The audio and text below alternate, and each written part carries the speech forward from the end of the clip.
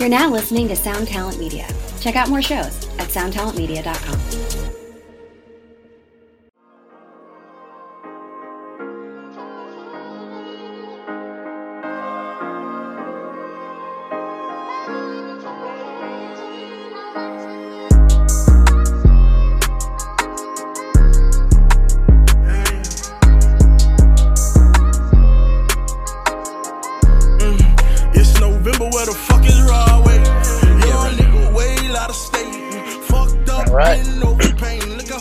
One crazy. God damn it! Yeah, don't give me too much to edit here. If you're gonna say something wild, no, it's wild, but it's not. It's not for public consumption. We'll do it after. Right. 3, 2, 1. Patrick. Welcome to Axe to Grind. Here's a question: is this a Patreon or regular episode? I just dropped in. Regular episode. Oh shit! Can you hear me all right?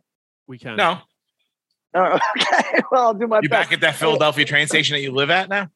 Yeah, everybody. I'm on the road currently, so apologies. Normally, I am what's the word? Fastidious in my efforts to make good sound, but today you get like everybody else's podcast sound quality, probably better still.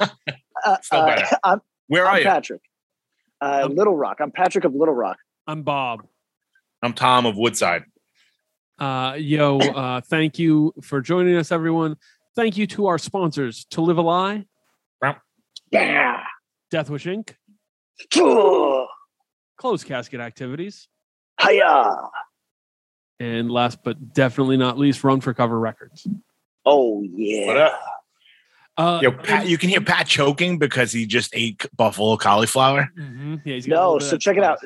I got something strong to say here, and respectfully to our listeners, we love that we got a community of listeners that do all sorts of shit. Like you guys have every type of career, and we hear from you, and that's awesome. Like, right now the stereotype is that if you're a hardcore kid and now you're at the age where you got to be an adult, you're a barber, but that's not the case. We got listeners that do everything on this planet, but I'm sick of you. If you run a food truck, I'm sick of your shit because Google doesn't know how to properly list your shit when I look at you on the map. So this is the second time on this tour. I walked 35 minutes to get some vegan food truck, support some vegan food truck, and the vegan food truck fucking closed. No warning, no way to contact them. I'm big mad right now. So I didn't get my vegan cauliflower. In fact, I got a sandwich where I did the thing that everybody hates, where I called the person up and I said, I don't have your menu. I'd like $15 worth of food. And everybody on earth hates this. I get made fun of all the time. I didn't even know it was a thing. Oh, people get so mad, Tom, because service workers. Are you the only person who does it? I've never heard someone go, yo, just give me 20, give me a per diem worth of food. That's what I do. And that's and then madness. People say, it's pretty fun. It's pretty fun. Thank you, Bob. Because everybody gets mad at me because they're like, yo, these service workers' jobs are already hard. Why you do this to them? And I'm like, yo, I'm keeping them on their toes. They know the menu better than I do. And if I go, I'm going to say the same thing every time, but they might choose something exciting for me. So, and I say to them, there's no way to mess this up.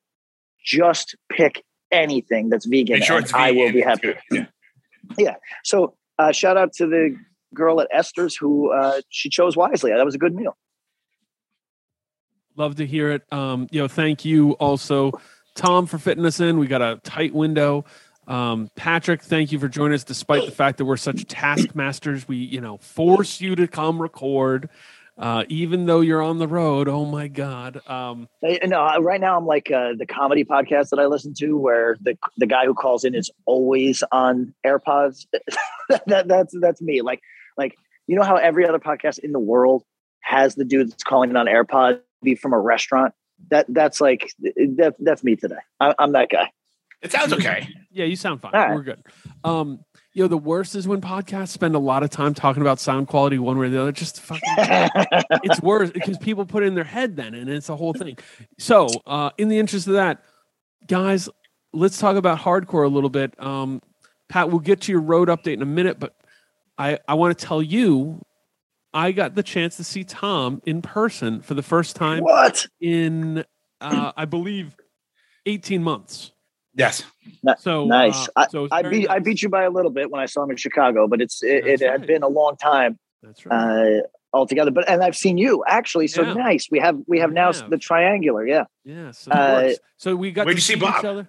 I went cross country road trip. Oh. And when I stayed at Comfort Inn, dead center Hollywood. So me and Tom both attended the One Step Closer record release show in Sweet Valley, Pennsylvania. Patrick, do you want to know how you know this is podunk nowhere?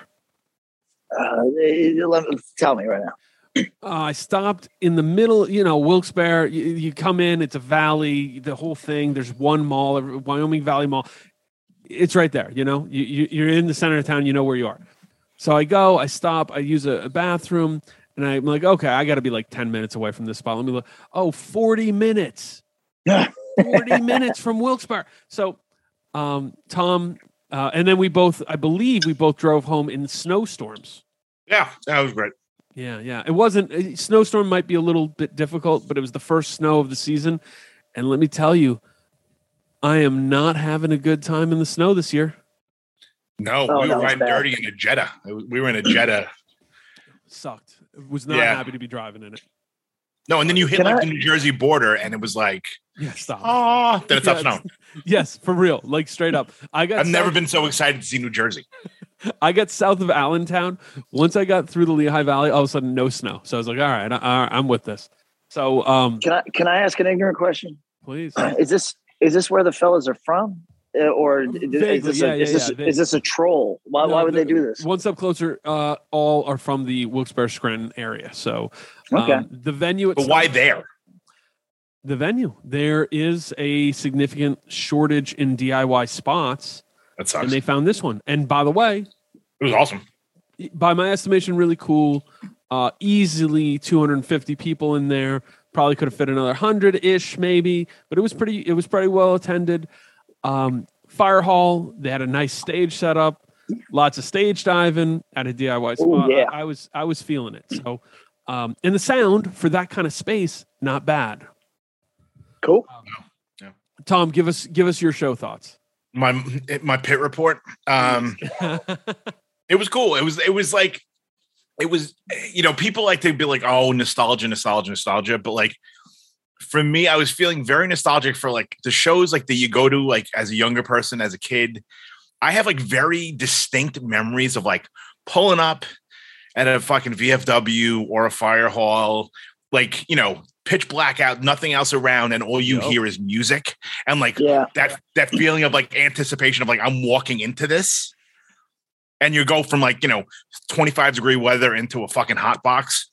And it brought up a lot of that stuff that like, and I mean, I have memories from Pennsylvania too. And in that general area and like Stroudsburg and shit of going to shows and stuff. And I thought it was cool. Everyone, I mean, like people, some younger woman came up to Brian and I were like, are you guys having fun? And I was like, yeah. And she's like, who are you most excited about? And I'm like, so I like kind of like readjust. I had like a straight edge sweatshirt on. Yeah. I was just kind of like rubbing like the X, being like, yo, I'm not an uncle. I'm not a dad. Like, I'm here. She was very sweet. It was very nice. Like, but I'm like, yo, like, I'm not wearing like a fucking, like a shirt from Walmart. Like the other older people here. Like, I'm a fucking hardcore dude that's here because I like hardcore. And I was like, no, I like all the bands. And yeah, Brian was like, I like all the bands. I go, yo, you got to be specific because then it feels like a cop out. Yeah. So I was like, that's Uncle Bill's answer. Oh, I just like the bands, I like live music. Yeah, I like guitar bands. But I was like, oh, I love Magnitude. I love One Step Closer. And I love Inclination, blah, blah, blah. And she was like, all right, cool. And I was like, yo, did we just get fucking, did I just get like checked? I got like checked. You got profiled as an old dude. Motherfucker.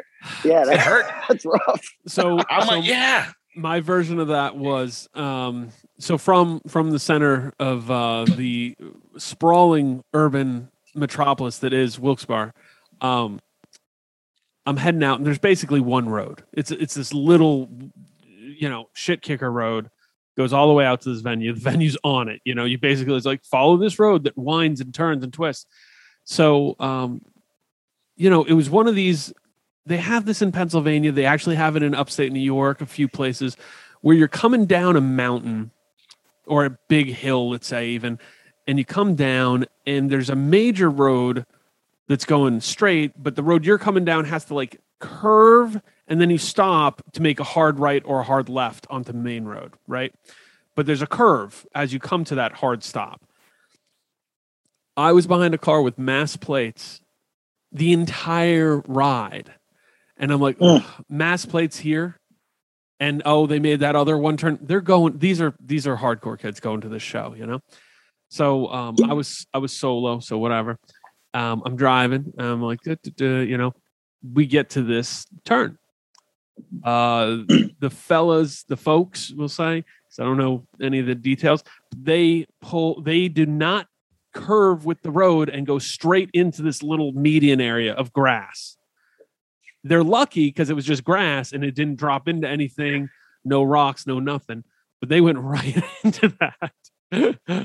And I was probably like two car lengths back, I can, not to be a one-upper, but on the road the other day, Citizen passed us in their van. Ooh, yeah. And shortly thereafter, maybe a minute, 2 minutes thereafter, they pull off to the side of the road. And we're on a highway. There's nothing. So we think, maybe trailer problem, et cetera. Let's pull over, see if they need help. This is 11:30 at night or something like that. Tom, angling for future Citizen tours. Noted. Let's keep it going. Yeah. No, you're a good tour partner. Yeah. No, I didn't say stop. Trust me. But this actually had to be after 11:30 because it was that. Well, anyway, the point is, one of the kids springs from the van as though he is LeBron. Yeah. And okay. In one motion, moving, like jumping physically from the van in one motion in the air, like dunk contest style, pulls his pants down and shoots diarrhea everywhere. Wow. And we say, all right, let's keep it moving. We just pull back on the highway. Wow. None of our business. But talked to him later. As it turned out, it was like 47 miles to the next bathroom. And it was just like, hey, it's time. Let's go. It's not an option. You know what I mean? So, but that wasn't to outdo you. I just like no, I liked it. So things you're driving behind. Living in an ass world. Yeah. So life in an ass world. I pull over. They're in the median. I'm like, they might need help. They might need to be pushed out of a little drop, whatever. Pull over. They back out. They seem good. I rolled down my window. They rolled down the window. I'm like, y'all good? And they said, oh yes, thank you, sir. And and I was like, all right, that's cool. I'm not gonna be like, oh, are you going to? I was just like, all right, keep it going. Yeah. I'm just gonna keep driving into my over 55 apartment complex over here. I called a person younger than me, sir, today. So I wouldn't take anything. I use sir all the time. I don't use ma'am because I think there's I use miss. I use miss. Do you use miss? Okay. I'll use miss even for somebody's grandma. But so this is the sir that I talked to. I've been stopping since we've been in the Southwest. I've been stopping at all these taquerias, and just when we're on the road, these guys are getting like Carl's Jr. or whatever the fuck, and I'm like, Jesus Christ. No, this is exactly. No, this is 2 minutes off the highway, and they call this Mexican spot. So the one today.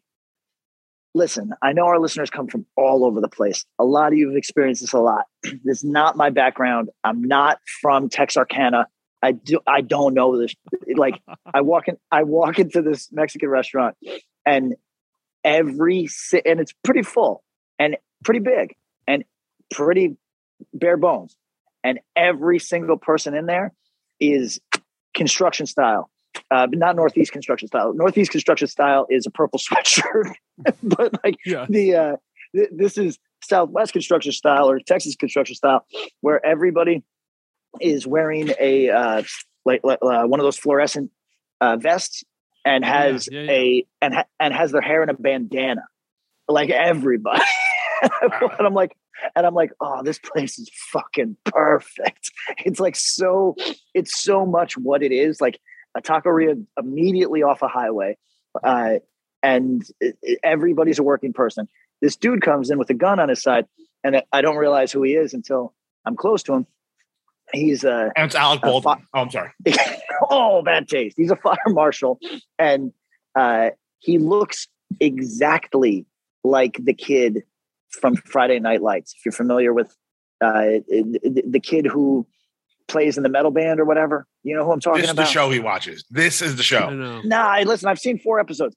Okay, so nobody knows who the fuck I'm talking about. Anyway, he's got a distinct look. Very country boy, chosen for that reason, no doubt, cast for that reason. And I look at this fire marshal. What would be your question to a fire marshal in Texarkana? Jesus! What would your question be? So my question was, I said, "Excuse me, sir, is it all right if I ask you a question?" And he says, "Of course." And I say, "How big an area do you cover?" Right? Because that's a good question. Yeah. Because I'm fascinated by the idea that you would need more than one fire marshal for this particular area, right? And he said about 240 miles. And I said, okay, that makes a lot of sense. And how many of you are there? He goes, I'm the only one. And I said, okay, that all tracks. But yes, I would just like to point out that the person that Pat was trying to describe, was also a very big part of a little show called Breaking Bad. Oh, I never watched that one. That you didn't watch. You watched Friday Night Lights. Do you know my character name from Breaking Bad? He's oh fuck. He's one of like the Nazis that imprisons. Yes. They used to call him like Fat Damon or something because he kind of looks like Matt Damon. Yes, yes, he's a good actor. Pymons, a good actor. Yeah, he's married to Jesse Plemons. Actually, there we go. Jesse Plemons, and he's dating or married to what's her? Oh God, Kirsten Dunst. Boom. Point Pleasant native. Shout out Kirsten. Oh wow. Okay. Yo, Google first question. People ask, are Jesse Plemons and Matt Damon related? Wow. What's the answer? While they certainly look related, they're just two similar looking white men with fuller faces. Wow. Well, I mean, accurate enough. True. Okay. Jesse Plemons cast. Here we are. So anyways, both Tom and I got age checked. Tom got cred checked. I had a really nice time. I told our buddy Isaac, who might sit in as guest chair if Patrick can't join us, that Inclination is like straight edge Van Halen because he just goes nuts with those guitar parts. It's like Eddie Van Halen style, like do do do do do do do do do do. Like it feels like the build up to Jump. So I feel. Can I offer a hand rules? Do we want like some real talk on Inclination? Like Patrick's real talk moment? Let's go. Are you gonna be nice? 50-50. I think Inclination is the best of that sound right now. I think that they're really good, and it took me a while to come to this, but they're really good at this. But the singer is so straight edge that it's like a bit much for me, the guy who is obnoxiously straight edge. I think he'd take that as a compliment, Tom. Yeah, 100% he might. Yeah, because he's that straight edge. You're like, oh, I'm too straight edge for you. Fuck you. I mean, that's fine too. He's like the best dude, and he's just so stoked on music and hardcore and the edge. You're old and cranky, and you're not stoked on any of it. I'm not mad at him at all. But for me, Tyler, you can find him at any, I'll hold him for you if you want to just punch him in. I'm not mad at him. Listen, you got to speak your truth. You got to express yourself. If that's what's turning him on, I'm grateful. But I'm just saying, when I was watching the live video, because I watched a live video of Inclination the other day, and I was like, all right, classic straight edge speech. I like it. And then it went on, and I was like, oh, this motherfucker's straight edge. And then it went on a little bit more. I was like, oh, he's straight edge. I was like, he sings in a straight edge band. Fuck that. Fuck yeah. So I was a little, for me, like, I'm a dude. I think most people know I'm straight edge, but like, I'm a dude that's like, if you like, I'm not. Then you're not obnoxiously straight edge. If we have to guess if you're straight edge, then you're not straight edge. Well, listen. There's no guessing about Tyler. He puts it out there. You're one of those. You're like those Christian bands that like say prayers at fucking Cornerstone, but then you're playing with Most Precious Blood somewhere and you don't even mention God once. Yeah, that's a bit like being in the band Drug Church when I'm straight edge. That might be true, but the point is that like, for most people our age, I'm on the like I touch on the obnoxious, Yep. touch on it. Like when people ask me to pick up, like, they're like, "Oh, are you coming?" I'm like, "Yeah, I'm on my way." They're like, "Can you pick up this wine?" And I'll be like, "Nope." And like, like, so like, I'm like right on the cusp of being like, "Oh, that motherfucker's obnoxious." So like, when I see somebody that's like, "Oh, they're all in," I'm like, "Wow, that's very impressive." So no, I'm not mad. The gentleman's name is Tyler. I'm not mad at Tyler. I'm just saying that I was like a little blown away when I watched the video. Hello, it is Ryan, and we could all use an extra bright spot in our day, couldn't we? Just to make up for things like sitting in traffic, doing the dishes, counting your steps, all the mundane stuff. That is why I'm such a big fan of Chumba Casino. Chumba Casino has all your favorite social casino-style games that you can play for free anytime, anywhere with daily bonuses. That should brighten your day a little. Actually, a lot. So sign up now at ChumbaCasino.com. That's ChumbaCasino.com. No purchase necessary. VGW Group. Void where prohibited by law. See terms and conditions. 18+. He was too straight edge for you. How about that? Well, Yeah. I mean, speaking about checking stuff, we might want to check your edge, man. I mean, so listen, I'm sitting here drinking Minor Agua sparkling water while everybody else in the United States is getting high. I think the edge is strong. We need to, Tom, I believe, check Patrick's vegan edge because, man, shout out to every little taqueria. I wish I was trying. Oh, no, it's the fact bro. that there's a lot of lard. There's a lot of lard being thrown around those spots. That's not A lot of lard in the wrong. beans, man. Them beans ain't even vegetarian. Yeah, No, you're not wrong. No. You're not wrong. When Pat gets back, it's- we'll get him a cheesesteak because it's all the same now. This is like a No, don't ask, listen. don't tell situation. Yeah, that's true. Yeah, well, You could have got a Beyond Burger at Carl's, bro. what it actually is it's a ask and don't expect a knowledgeable answer question. You know what I mean? Like I ask and the girl working the register goes, Yeah. I guess, I don't know. I mean, we won't So- put cheese on it, and that's fair, but like, it's like, Yeah, that's all right. I mean, that's. you don't know what the fuck is, being, and that's, I No, think listen, that's that's a anywhere. true That's 90s anywhere, but not a vegan place. True 90s Yes. vegan mentality is the ask, but don't ask too much. That is very 90s. Like, oh, is there any dairy in this? Question, puzzled. No. All right, good enough. for me. Yeah. 100%. Right. And then you eat it, and then 3 hours later, you're pulling a Citizen. Yeah. I So can't- here's the thing. I gotta say, my significant other, probably a decade ago, she had been vegan for 12 years by that point, probably. Maybe 9, who knows, a lot of time. And there was some sandwich at Panera Bread that was like, it was just veggies, like roasted something, and there was no cheese. So she would get it, and it had a pesto sauce, and she really liked it, and it was good. And it was like, oh, fucking grab something quick on the road, fine. This is better than 90% of the shit I can get. Okay, cool. We're there, and some woman goes, wait, are you vegan? And she's like, yeah. And the woman's like, oh, there's dairy, there's cheese in the pesto. There's like something not vegan in the pesto. So yeah, and it ruined it forever. And I mean, I think at that moment she was like, You've already done the it. deflation. Yeah, like you could have just never said anything, and I would have been none the wiser. Right. Then, So- My experience in California is that most places are going over to non-lard, but Texarkana, I can't speak to. Oh, I mean, yeah, you're probably the I'm like- one vegan that's stopped through in the last 3 months. Oh, I'll tell you what. When I asked, the last 2 places that I called and said, "Hey, can I get a vegetable burrito, please?" They had to walk step by step with me on what that might be. It's not Right, a, no it's not a sour menu cream, no item. this. Yeah, it's not a menu item. Right. It's just pretty much like put some onions and some rice and That's truly what I say. I say onions, rice, pico de gallo. Give me some pico de gallo rice and a lot of guacamole. But the legitimate spots don't even do guacamole. They do sliced avocado. So like I'm with whatever. that, too. Basically, Hey, take I'm basically eating an avocado sub. I mean, it could be worse. Mhm. it could be way worse. So, long story short, show is great. Inclination, people who have not heard them for some reason really should. Heavier straight edge stuff.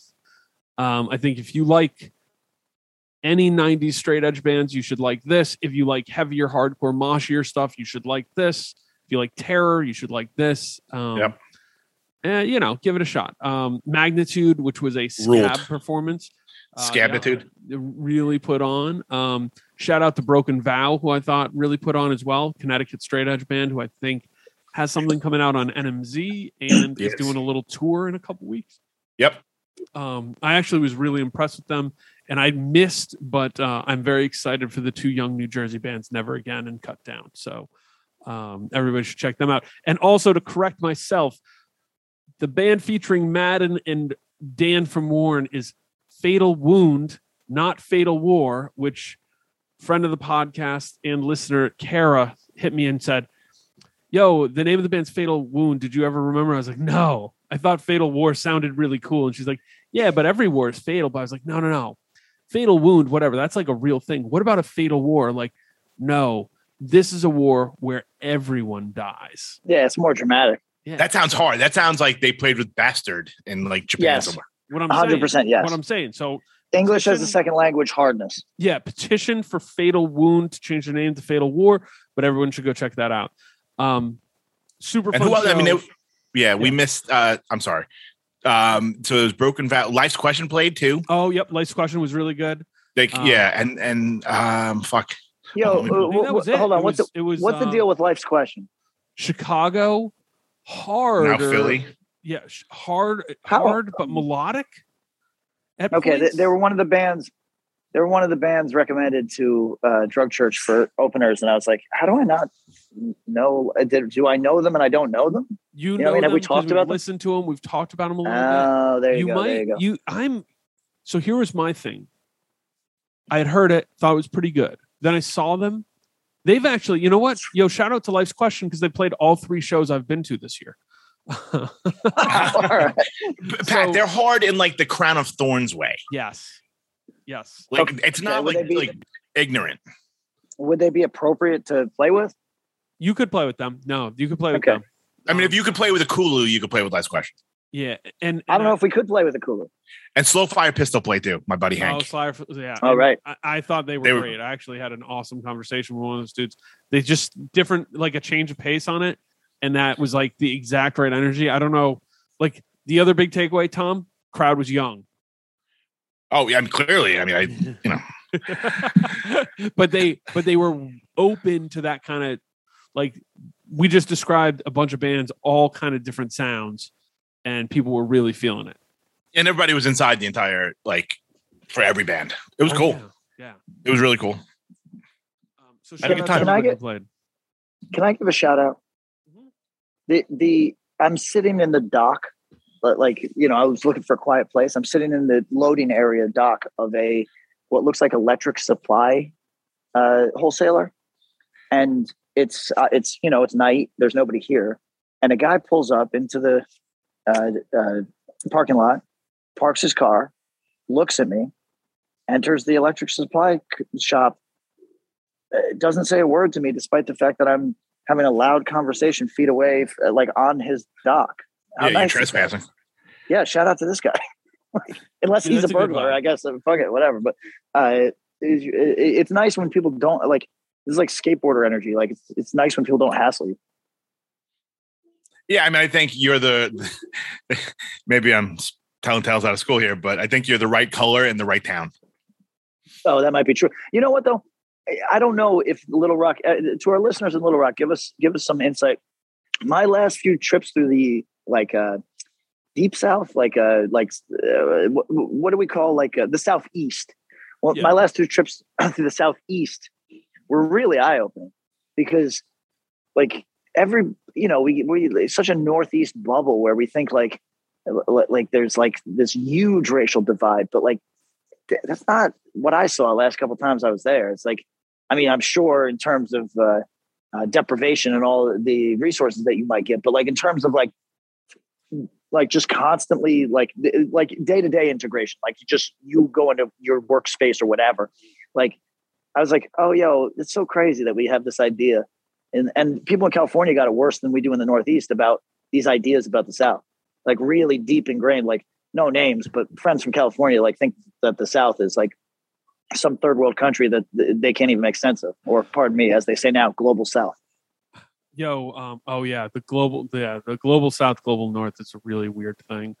Well, for people that grew up, like for people our age, third world was a thing, and now they've since moved away from it. And now you can even like interact with young people that are like, no, that's a slur. And you're like, it's definitely not a slur. It might be old, but it's definitely not a slur. Don't be stupid. Yeah, we need to be able to identify old language that is dated, but is not that hateful. Yeah, not hateful. So where's the second world? I always wondered that. So, Tom, I actually got my answer. That applies to Soviet and other countries in the bloc. Yeah. So, like Eastern Europe. Yep. Access to lots of stuff, but at a overall wealth and quality of life that is sub-Western. Yeah. So the South is such an interesting thing because I think there's parts of it that have repulsion to, right? Like some of these ideas and the Civil War stuff. I hate the energy of people who embrace it. It's pretty corny. Right. Like fighting abortion rights. And, yeah. Oh, that whole thing. That shit sucks. But then you realize, wait, that's not everyone in the South. No, not by a wide margin. Right. And then you see things like, Atlanta's one of the fastest growing young cities in the country. People are moving there from all over. True. The South is it's changing, And I actually listened to an interview with I think he was a black writer, and he was saying, look, I grew up in the South. He's like, I grew up cutting my teeth, touring around, doing this. He's like, I just knew there were places I could go and places I couldn't go. And he's like, that doesn't make that right. It doesn't make it okay. But he's like, I understood it. So I didn't take it as being this whole region is bad. It's just there's bad places in it, and to put it there's bad places everywhere. So it's hard. I mean, we got to get out of our mindsets a little bit because as we've learned over the past 5-ish years, oh wait, the devil's not down south. He's in your backyard too, my answer to those people is, have you been to Connecticut? Like Connecticut has every time I've been to Connecticut, one of these big cities, it's got a more clear racial, a race line than anywhere I've been ever. And Albany's got a very clear one. And Connecticut's cities are like some other shit where I'm like, oh, you guys are real blatant with this. You know what I mean? So my thing is I'm sure the South got a lot of that, but it's not like it's alien to us in the Northeast. You know what I mean? It's not like that. You never see that. So it's not painted in neons like it is there. It's just more subtle strokes, and it's still very evident when you are looking for it, you see it. Yeah. Listen, Little Rock, I don't know what they consider themselves. What do you think? What do you think they consider themselves? It's the South, or maybe the mid, Southwest. No, not Southwest. I don't think so. Not Southwest. I think it's too far east. Southeast, South, or Mississippi River kind of area. It's in the South. Missouri is the one that's got the full identity crisis where it's it's part of Midwestern. It's kind of a plain state. It's definitely in the South too. Arkansas is in the South with a little bit of Texas flavor. I'm saying the last time I was here, I did not fall in love. I've been walking around for about an hour. I'm ready to move. I'm a Little Rock guy now. All right. You heard it. You heard it here first. 10-10 wins. Patrick lives in Little Rock. Until the guy from the fucking electric store comes out with a shotgun and tells Pat to get off his fucking lawn. But I mean, whatever. You know what? That's interesting. I think he's within his rights. I think it could happen. Holy shit. All right, next. So let's talk about hardcore before Pat says let's talk about hardcore. You can tell Patrick is having a very good tour, and that's where we're going to get to for at least two reasons. One, he's in a good mood and he's celebrating the place he's in, which I'm sure we can find no less than 3 decries of how can anyone live anywhere where it rains, where it's cold, where it's under 70 degrees. Little Rock is all those things. And 2, because he's been stopping at taquerias throughout the tour, which means he's got a little bit of money. He's got that money. Oh. Right, and that lard, the lard that he's eating is really kind of helping him out. This is how I know I'm doing okay. Somebody had to chase me down to invoice them for $750 today. And I was wow. oh, I didn't do that for 3 weeks. Wow. And I was like, there's times in my life where I would have crawled to his house. You know what I mean? Like, I would have said, can you do cash? I'm here. I'm outside. Right. And now it's like, fuck you money. Well, I mean, now it's like, I mean, I'm not doing that well. I still need it, but the fact that I wasn't stressed about it, I was like, oh, that's nice. Isn't that nice? You know? It's nice. Yeah. I mean, who knows? But the thing that people are resistant to admitting is, there's ups and downs to life. I could need that $750 like a drug addict next week. You know what I mean? Like you never know what's going to happen. Yeah. So it's nicer to have it. So to get into it, you're having a good tour. Tell us about the tour. I think you're a little over halfway. No, you're like a week and a half in. You still got it goes on a long time. Yeah, you got two-thirds probably. I've got like another like 18 days or something probably, right? It's good. I don't know how much our listeners are listening to are interested because it's certainly adjacent, like not hardcore, but although Ned and I talk hardcore every day, and it got me thinking. So Ned in Glitterer it was also in Title Fight, and what were his hardcore bands? Disengaged, Bad Thank Seed, you. yeah, Bad Seed, of course, yeah.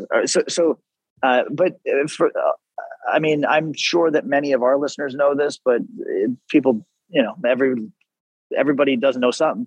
Ned is nerdier than us. Is that fair to say?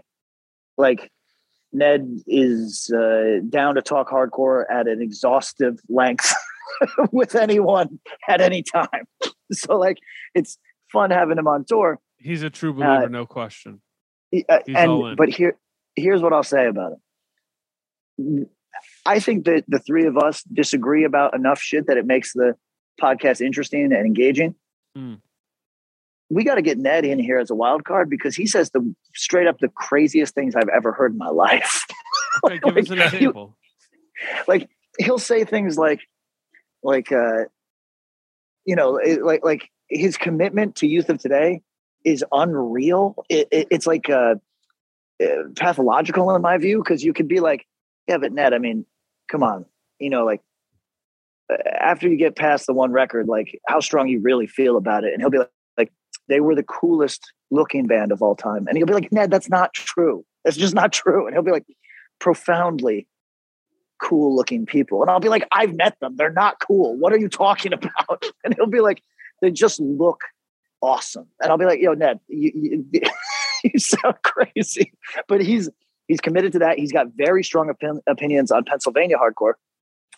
What are his thoughts on Pennsylvania hardcore? I think he knows I'm much more interested in the Youth of Today conversation, but I think we'd all agree with him on Youth of Today conversation other than you. No, there's no way that we agree. We're going to put a pin on that. Tom, God. Youth of Today look cool as hell. Fuck yeah. Except that one haircut that Ray got on the cover of Break Down the Wall. Yeah, that's not great. But the champion sweatshirts and fucking and that is not cool. That is not cool. I always thought it was the coolest fucking thing going. I think he had a cool look. Yeah. Cool look. I think the coolest thing about them is that they were athletes. I think that's awesome. But they were fake athletes. Yeah, they were. They became athletes as adults. They weren't really. Yeah, right. No, you're right. But all right, let me just say this: they were in better shape than I was at their age. So I was just like, oh shit, look at these. Like, no question. Yes, could any football player on like a Division III team totally knock them over? Yes, of course. But like they looked better than anybody else doing what they did. So no, but I mean, he's got like what did he say the other day? No surprise, I guess. And he's not like he can be critical for people that don't know. He has his brother is in Cold World. He can be really objective about Cold World, but he believes that the first record. I don't want to speak for him. I think this is the conversation we had yesterday. I think he thinks the first record is the best thing to come from Pennsylvania ever. I would have to check that quote, but like, yeah, we know people that think that. But listen, we know people that would say that, but they're typically more trapped in an era than Ned is. Is that are you guys okay with that statement? I am, but I also want to say this. This is a fun question for the show. What is the best record from Pennsylvania? I would listen, because to me, there's no like the Wide Eye 7-inch is really good, but it's more to me really good hardcore, and I don't have a like religious or First Five nostalgia attachment to it, so that doesn't get it. And there's almost no other '80s Philly stuff that really rings. Yeah, Pagan Babies aren't really scratching that itch. No. There's some really off-rater stuff, but nothing people would throw in there. Mick Rad never did shit for me. No. 90s. Okay. Ink and Dagger. Ink and Dagger. I would take Ink and Dagger. Listen, no disrespect to Cold World, who I think is like, they don't need my compliments. There's people that truly believe they're an all-time great, but yeah. I'll take the Ink and Dagger record over them. And there's one Ink and Dagger record, but if you put it up next to Ice Grills to me, I'd go, oh, it's tough for me. And then you go post 2000 and you've got Blacklisted in the conversation. Well, that was the conversation. The conversation was we'd start talking on the new Blacklisted project, and we're talking about the kind of like the decision to go in a demo-y sounding way, and we're going this, that, and the other way. And then more people got roped into the conversation because everybody's got an opinion on Blacklisted. And we were talking about that's what he was saying. Pardon me. Yeah. So you're making up all of it. Yes. Okay. Yes. He's working through his memories. It's yes. In front of a crowd of thousands of people. And I'm speaking for a guy that could just speaking loose. Let's go. He could just check. He could just correct the record if I walked back to the venue. But he said that the first Blacklisted record is as good as Pennsylvania hardcore gets, and I was like, oh, interesting. I was like, no. I was like, listen, I'm like a Blacklisted stan, and I've been going with a hard no. Well, here's my thing. He might be speaking in a like placing it as a PA hardcore record. Like, yes, like it's hard. It kind of like it's. Hey, you. Do you have any plans this year? How's that going? Did you get 2020? Well, welcome to a brand new podcast called 2020, where myself, Benny Goodman, and my good friends Corey Pazin and Siobhan Cronin from the band Lost Symphony also got 2020. And since the world ended this year, we decided why not just check in with some of our friends in the music industry and see how everyone's doing. We're going to get a candid look at life on and off the stage, as well as the mindset of some of the most successful people in the entertainment industry. New episodes drop every Sunday and Wednesday at 9 p.m. Eastern. And you can listen at 2020-d.com, soundtalentmedia.com, or on your favorite podcast app. And in that respect, like to me, that's not my favorite Blacklisted material or close, but I would be interested in that conversation and saying, hey, this is a true to form, like PA hardcore record. Yeah, I think that was his all argument. The markings of PAHC, but also pulls in from out of it. So yeah, I mean, I'm not mad at that. And I'd actually hear the conversation about not Ice Grills, but the first Cold World 7-inch as another one there, because I think you can make the argument for both those. But here's what I'm saying though. Convo. Okay, all right, I get. Okay, so what I'm having a hard time separating. You're also saying, Ink and Dagger, Philly band, but not PAHC necessarily. No, you're right. So interestingly, like the reason that I stuttered at the whole thing, like, and was stymied by it, is because I don't think that's the best exactly as you said. It's not the best Blacklisted material, but I guess if that's the argument, and that's probably the argument he's making, is as taking the elements of what we call PA hardcore, which, like, frankly, there's some really good examples of, but this is me being very delicate with people that could break me in half. When it goes all the way, it can be pretty alienating. You know what I mean? When Pennsylvania hardcore is pure Pennsylvania hardcore, it can be hard to get. You have to be game for it. You know what I mean? Like you have to really. That has to be a style that you are interested in. I will grab you out from in front of the train and say I agree, because I'll co-sign it with when you get to a lot of places hardcore, NJ hardcore. NJH. Oh yeah. Oh, that's a great example. When it goes all the way, it can be pretty alienating. The only one, NYHC, doesn't really get me too riled up.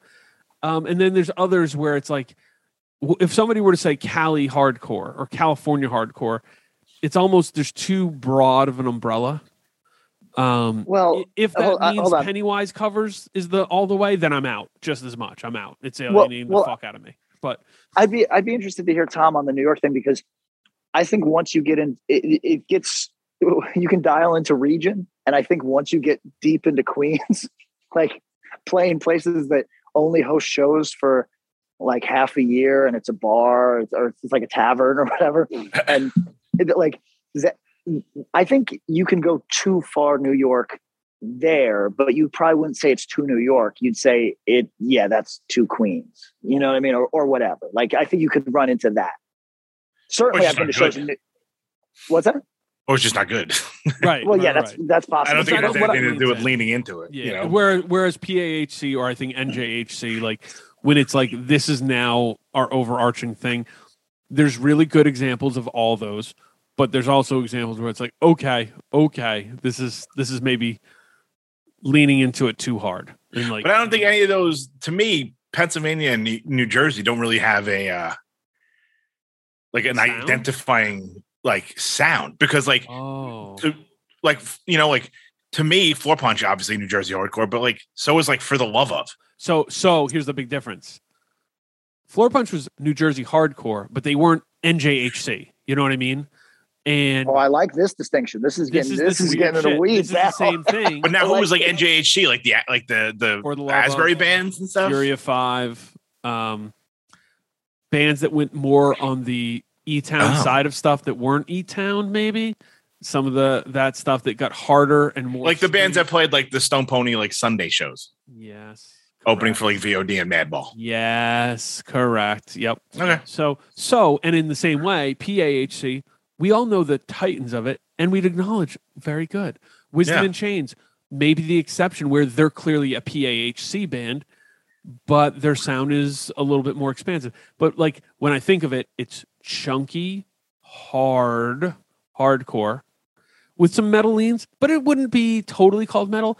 But when it leans into it too hard, maybe then it would be metal hardcore.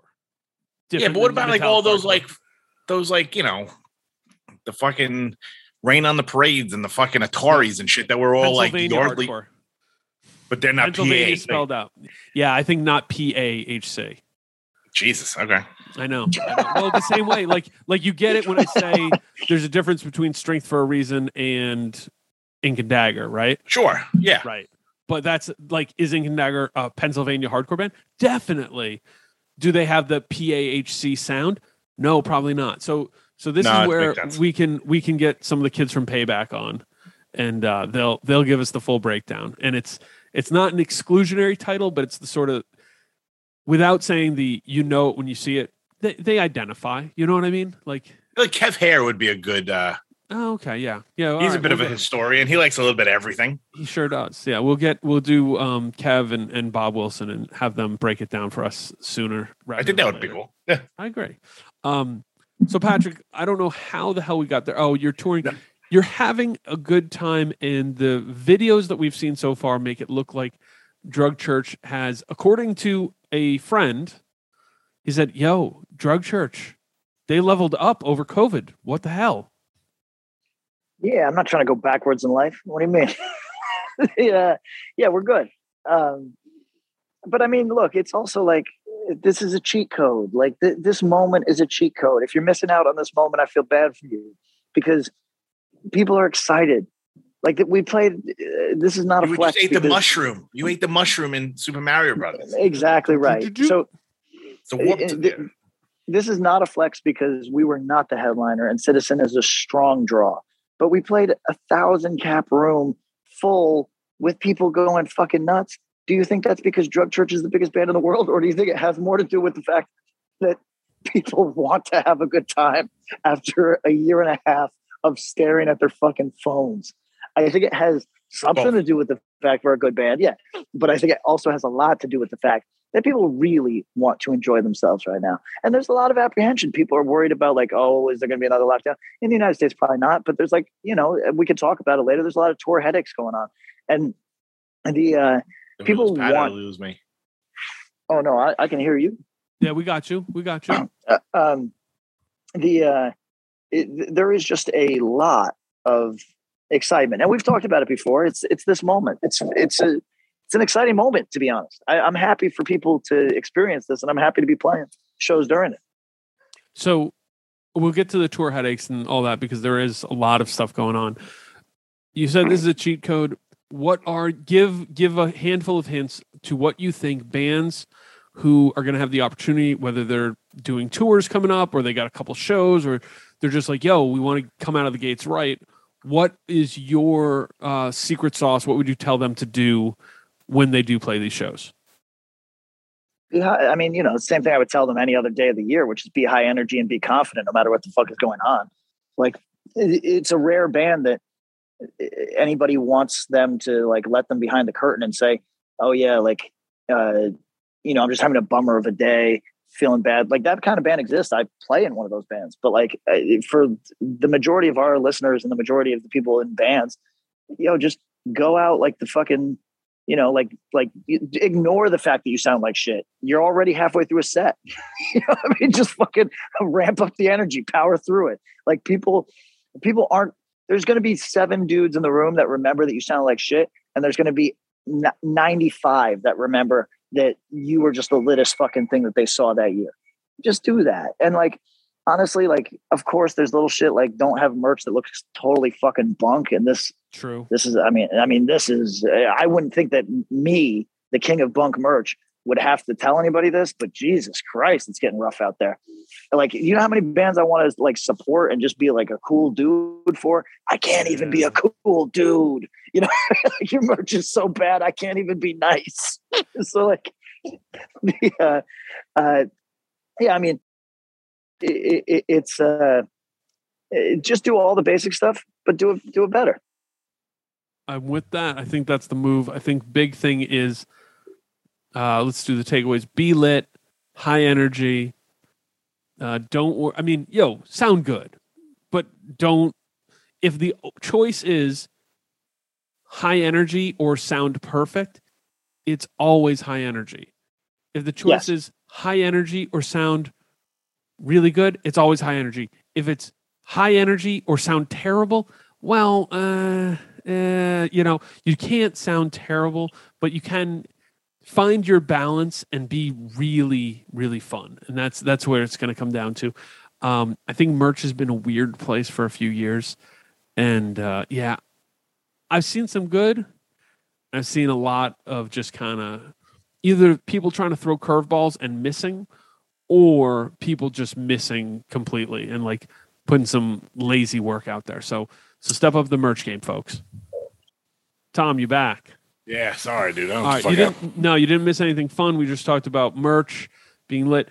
Patrick said band should be high energy. At the expense of almost anything. As Bob said, you can't sound terrible, but in this moment, literally, people just want to have fun. They are not clocking you to see if you did everything right. They just want to enjoy themselves. Give them something that they can enjoy. End of story. Does that sound reasonable to you, Tom? Yeah, I mean, I don't think anyone's going to be like they missed that one note. No. Or like, Pat doesn't sound like he does on the record. Who gives a shit? It's just fucking people just need to get out and fucking enjoy themselves for the first time in like fucking 2 years. And I think, the band not being around for a year and a half has helped. Yeah. I mean, I think and you put out singles that were fucking killer. And I think, you just, as much as you like to think like you're worried about like kind of being too out there, I think, worst possible timeline, and this podcast too, that like people are like, I hate that guy or I love that guy. I'm going to give his record a shot. And then they're like, let me say this. Shout out to Bob's friends and associates who don't like me as a human being, who still give the music a shot. I got a lot of respect for that. Even if I think that's people. Yeah, that's a good attitude. Like, hopefully that means I don't say anything too fucking wild. Because when a dude says something too fucking wild, I mean, it can sour you. You know what I mean? But like, if somebody is just somebody you don't love, You know what I mean? You're just like, oh yeah, I don't love that guy. Like you can still enjoy Well, their his music a lot. opinions more than anything. I don't think those dudes want to like shoot No, the fair sure. one with you, but I think it's just kind of like guys' opinions kind of suck sometimes. Yeah, but as we've discussed many times, it took like a Herculean effort to alienate you from some of these New York hardcore guys for you to actually go, yeah, I'm spent. It took like they had to put in time to get Tom to say, yeah, I don't got the patience for this anymore. So people will give you some latitude with this stuff. Like even if they don't love you, you know, like all three of us have had to look past some real shithead dudes to like enjoy. Right, and then you do your own good. research. Yeah, once you do your own research, it all falls apart. Aggressive head nods. Shout out to everybody who's given Drug Church a shot. Go see them on the rest of this tour. Tom and Patrick. Oh, Tom, real quick. Yes. Because we touched on this. Merch. Patrick's not seeing a lot of good merch. I'm seeing some good merch and not a lot of great merch. Are we at a bottom point for merch, or is this just a low point? Oh, I mean, I hope it's the bottom.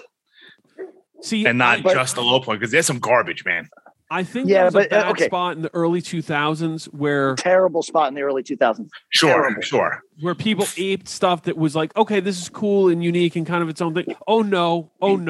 We went. Everyone wanted to be Jake. Yeah, everyone had skulls and hearts. Everything had splatter and knives and all this. It's like, everyone wanted to be like good. Linus. Yeah, handful did good, and then the rest went sideways.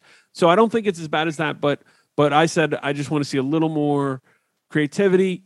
And also, like, if you quality, man. Yeah, there you go. Just make it good. Sorry, yeah. Like, not even like, I mean, like the shit that people, So it was obviously people ripping off Linus, Jake, and Derek Hess in the early aughts for the most part, right? But like, the stuff was at least like well done. It sucked that it was like fucking carbon copies, but like, it was a thing and people copied it. But like, it was like there was some thought put in it. Sometimes I see shit, I go like, am I 100 or is this shirt is like fucking? I wouldn't wear this as an undershirt. No, there's a lot of that right now. A lot. Then I go like, I either don't get the joke.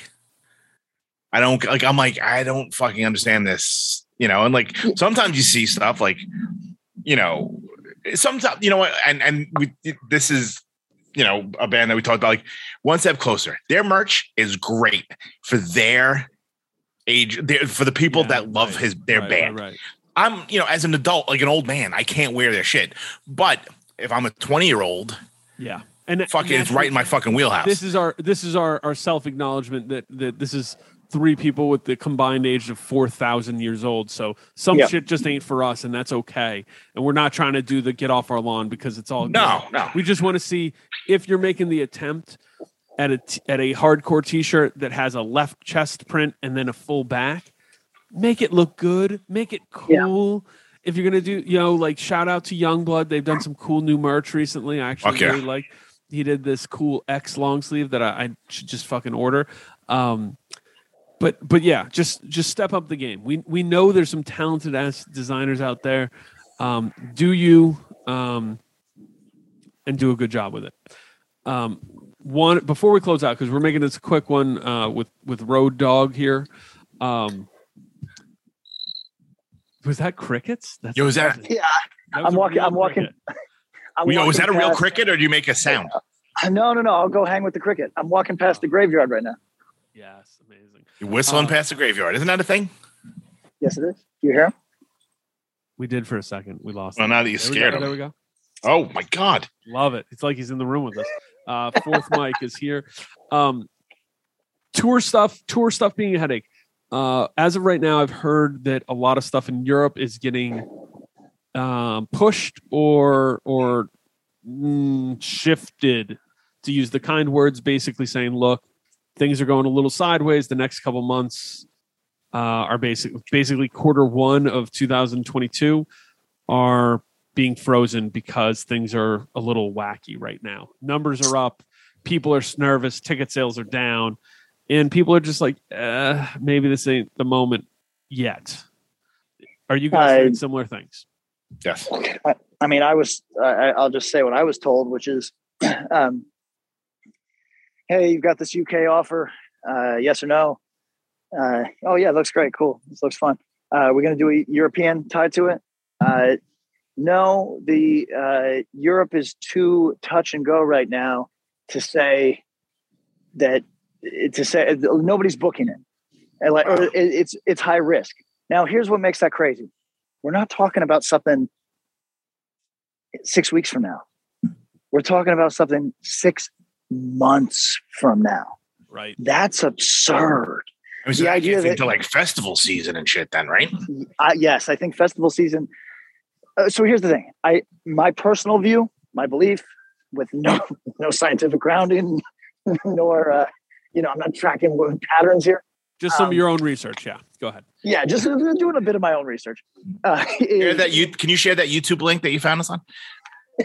You just made it up. It's okay. It's JJ Cro-Mag. So anyway, the point is, I do not believe that this will impact festival season in the way that we think it might. Those festivals, in my view, will still happen. However, there is going to be a booking, in my view, there will be a booking crunch where everything needs to be snapped up the second that things seem like they're going to open. So there's going to be a lot of tentative offers, a lot of talk, and then, okay, it looks like this is real. Go, go, go, go. And it's going to be a lot of that. But I think that everything will still happen. We might just see it be really hustle, like it'll be hurried into some of the stuff, in my view. Which sucks for the promoters, I guess. 100%. 100%. Yeah. Like now it's like, 2 months. We could have, put this out 6 months in advance, but now it's a month and a half. And bands are going to be like, you know what? Give us 75% what you were going to give us. Like, don't stress it. Like, you know what I mean? Like, it's going to be like bands still want to get paid. Yeah. No. Yeah. 100%. Yeah. It's going to be. I think a lot of stress is going to fall on promoters. I think that there's going to be a lot of. I think people know this, but the way that it works is there's a lot of fests that anchor touring during the summer in Europe. It's big for hardcore. They pretty much pay the bills, right? Like they pay for your flights and shit. Yeah, and then you fill in the rest. Exactly. They justify the tour. Now, Of course, financially, everybody. Of course, there's we all do things because they're fulfilling. But in terms of financially justifying your ability to be there, the festivals are a huge help. So let's say that you just line up 2 of them. Those 2 at least give you reasons to be there. And Eberfest lets you play the 150 cap in Switzerland. Yes. And then, we should also say, I know from experience, and I think it's a little less like this now, but for all the big fest, you might get 1 big fest, 1 medium-sized fest, and then there is a dozen tiny fests. It's actually a beautiful part of Europe. And we see it kind of in the Midwest right now, like these smaller fests popping up. Keep doing them because that shit is immensely helpful when stringing together a tour. And if we could have a nice version of that again in the US, it has been the case. It was the case many years ago. Like when Self-Defense first started touring as end of the year, those fests, which they were kind of fly by night in the respect that many of them didn't take off, some of them did. They were big helps. You know what I mean? They were. Bob knows this because he'd have to make the phone calls sometimes. You know what I mean? So it's those were very helpful. Europe still has a ton of them, and if we could have more, that would be great. So anyway, point is, I think that those will all still exist in Europe, but I think that it's going to be a lot of people waiting for that last minute of, hey, you have this tentative offer from Europe. It's kind of dicey, or you could tour New Jersey again. The number you have reached is 100.7 WMMS. It wasn't just a radio station, it was a lifestyle. Cleveland is a rock and roll city for sure. Get down! The Wrath of the Buzzard. WMMS. Cleveland. The rise and fall of one of the most iconic radio stations in America. Profiles, The Wrath of the Buzzard. PROH Files. Subscribe now wherever you get podcasts. And, bands are going to have to make decisions. And I don't know what everybody's going to decide because weird as it sounds to a lot of our listeners, some of us hate going to Europe. Not me, I like it, but some bands straight up will do anything not to go to Europe. So really, to me, it's nuts. Yeah. So I didn't understand this, but there's I run into it. No disrespect. There's people in bands, Tom, who just want to eat hamburgers and chicken fingers, and that's it. Yes. And there's also other problems. Like, we've got a good friend and listener who might have turned down opportunities that I would fucking jump at because he needs his weed and it's non-negotiable. Yep. And there's places where you can't get that shit, and he's not going to those places. So like, there's reasons that people, what I find, no disrespect, but I run into Midwest dudes who are like, Europe again. And I'm like, what, that place that they treat you like a real human being and you're having like a nice time and everybody feeds you all the time and people are excited to see you stay. And it's wonderful. Yeah. I really like it a lot. But there's people. Let me ask you a question. Yes. For my old man experiences, I don't know if if this stuff still exists. I bet you I'm sure Drug Charging and Decision probably played a lot of similar size places. Sure. Back then. Do the venues still exist that you just like play and then you like go upstairs and go to bed? Oh yeah. So everybody, incredible. Again, a lot of people can't even wrap their heads around this in the United States because our commitment to the arts is so shit. But basically, Germany, I think Belgium as well, and maybe some of France. Although France is very difficult to tour, it's a very annoying place to be honest. But if you are or in Vermont, if Bernie Sanders is in charge, you can say, hey, I run an art space. Can I get some subsidies from the government? We will make it so that there's no damages. There's no incurred costs. We're going to run at a flat, we're technically in the black at all times, despite the fact that we're not really making money and couldn't sustain as an actual business. But can we get some government subsidies? And the government will throw them enough to keep the lights on. And as a result, you have promoters that are doing it because they really like it. They're committed to it because they really like it. There's no money. They're not making any money. No. And they are committed to what they're doing. And they are in spaces that are typically all ages, although it's kind of like a weird conversation in Europe because they just drink it whatever. You know what I mean? But typically all ages, clean, and offer you a place to stay that is also clean. Now, that's like pretty weird every place outside of Vermont, and Vermont now, it doesn't do it anymore either, but the pretty weird. So could you imagine if every state did that and every state had a couple of those art spaces? Right. Or even venues that were like, shit. Hey, we have this space upstairs and like just make it like you need. Yeah.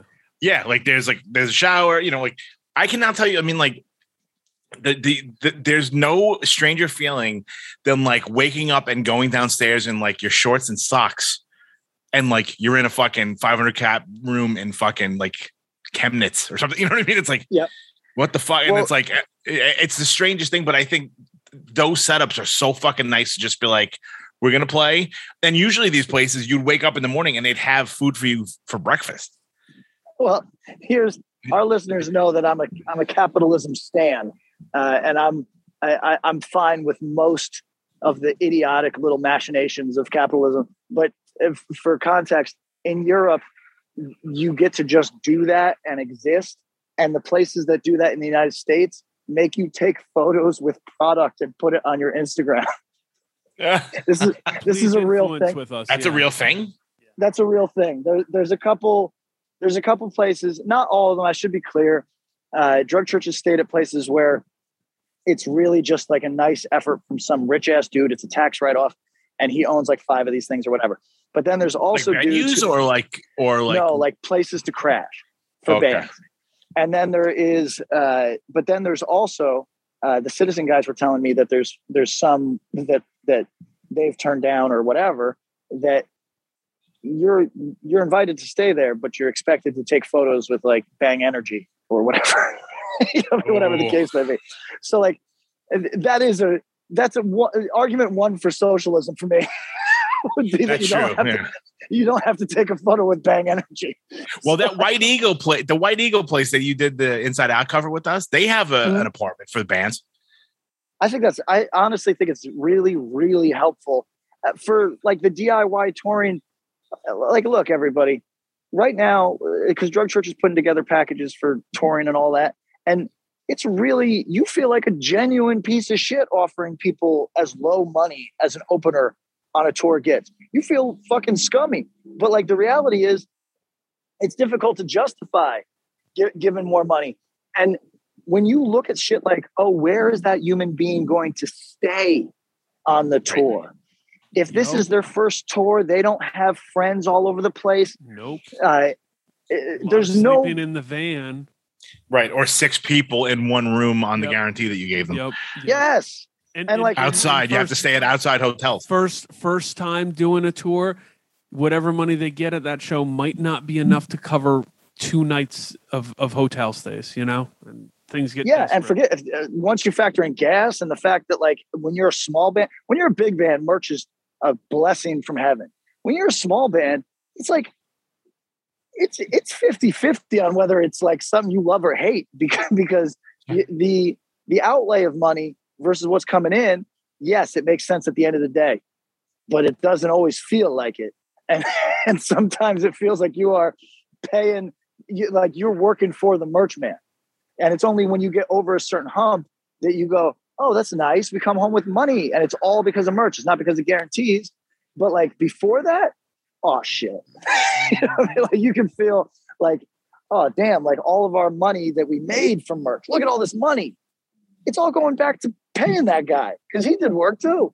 So yeah, I mean you might come back with 75% of that is going back to the people who made the shirts, fronted the shirts, and all that sort of stuff.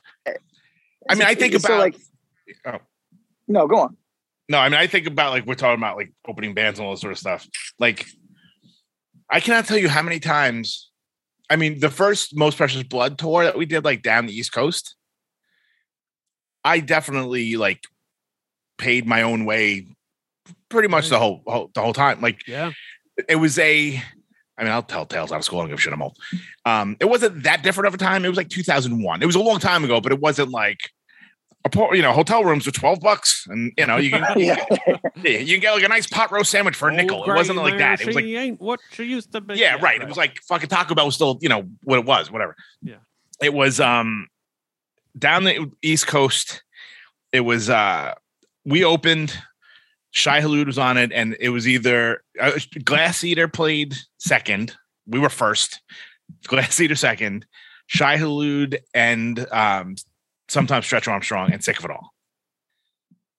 We got $75 a night. So Tom, like I was a grown man with like a master's degree, and I was getting $15 per person on stage.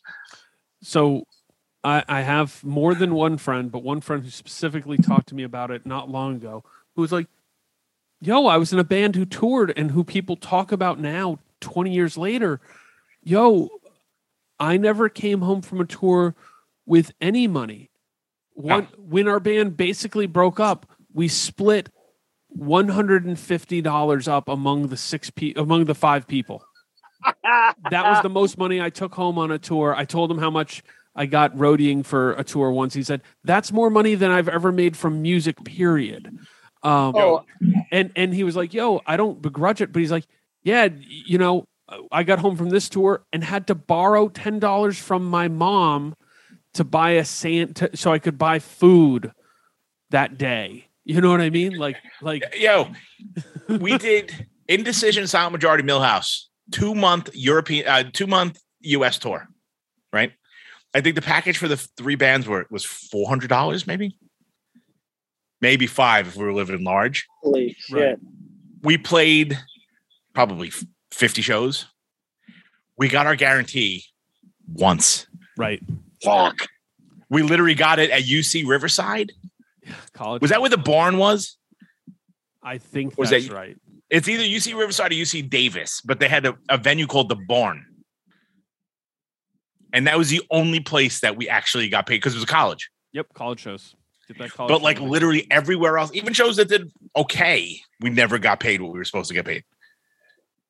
So like, yeah, or you get $75 and you go, fuck it, it'll be fun. $75.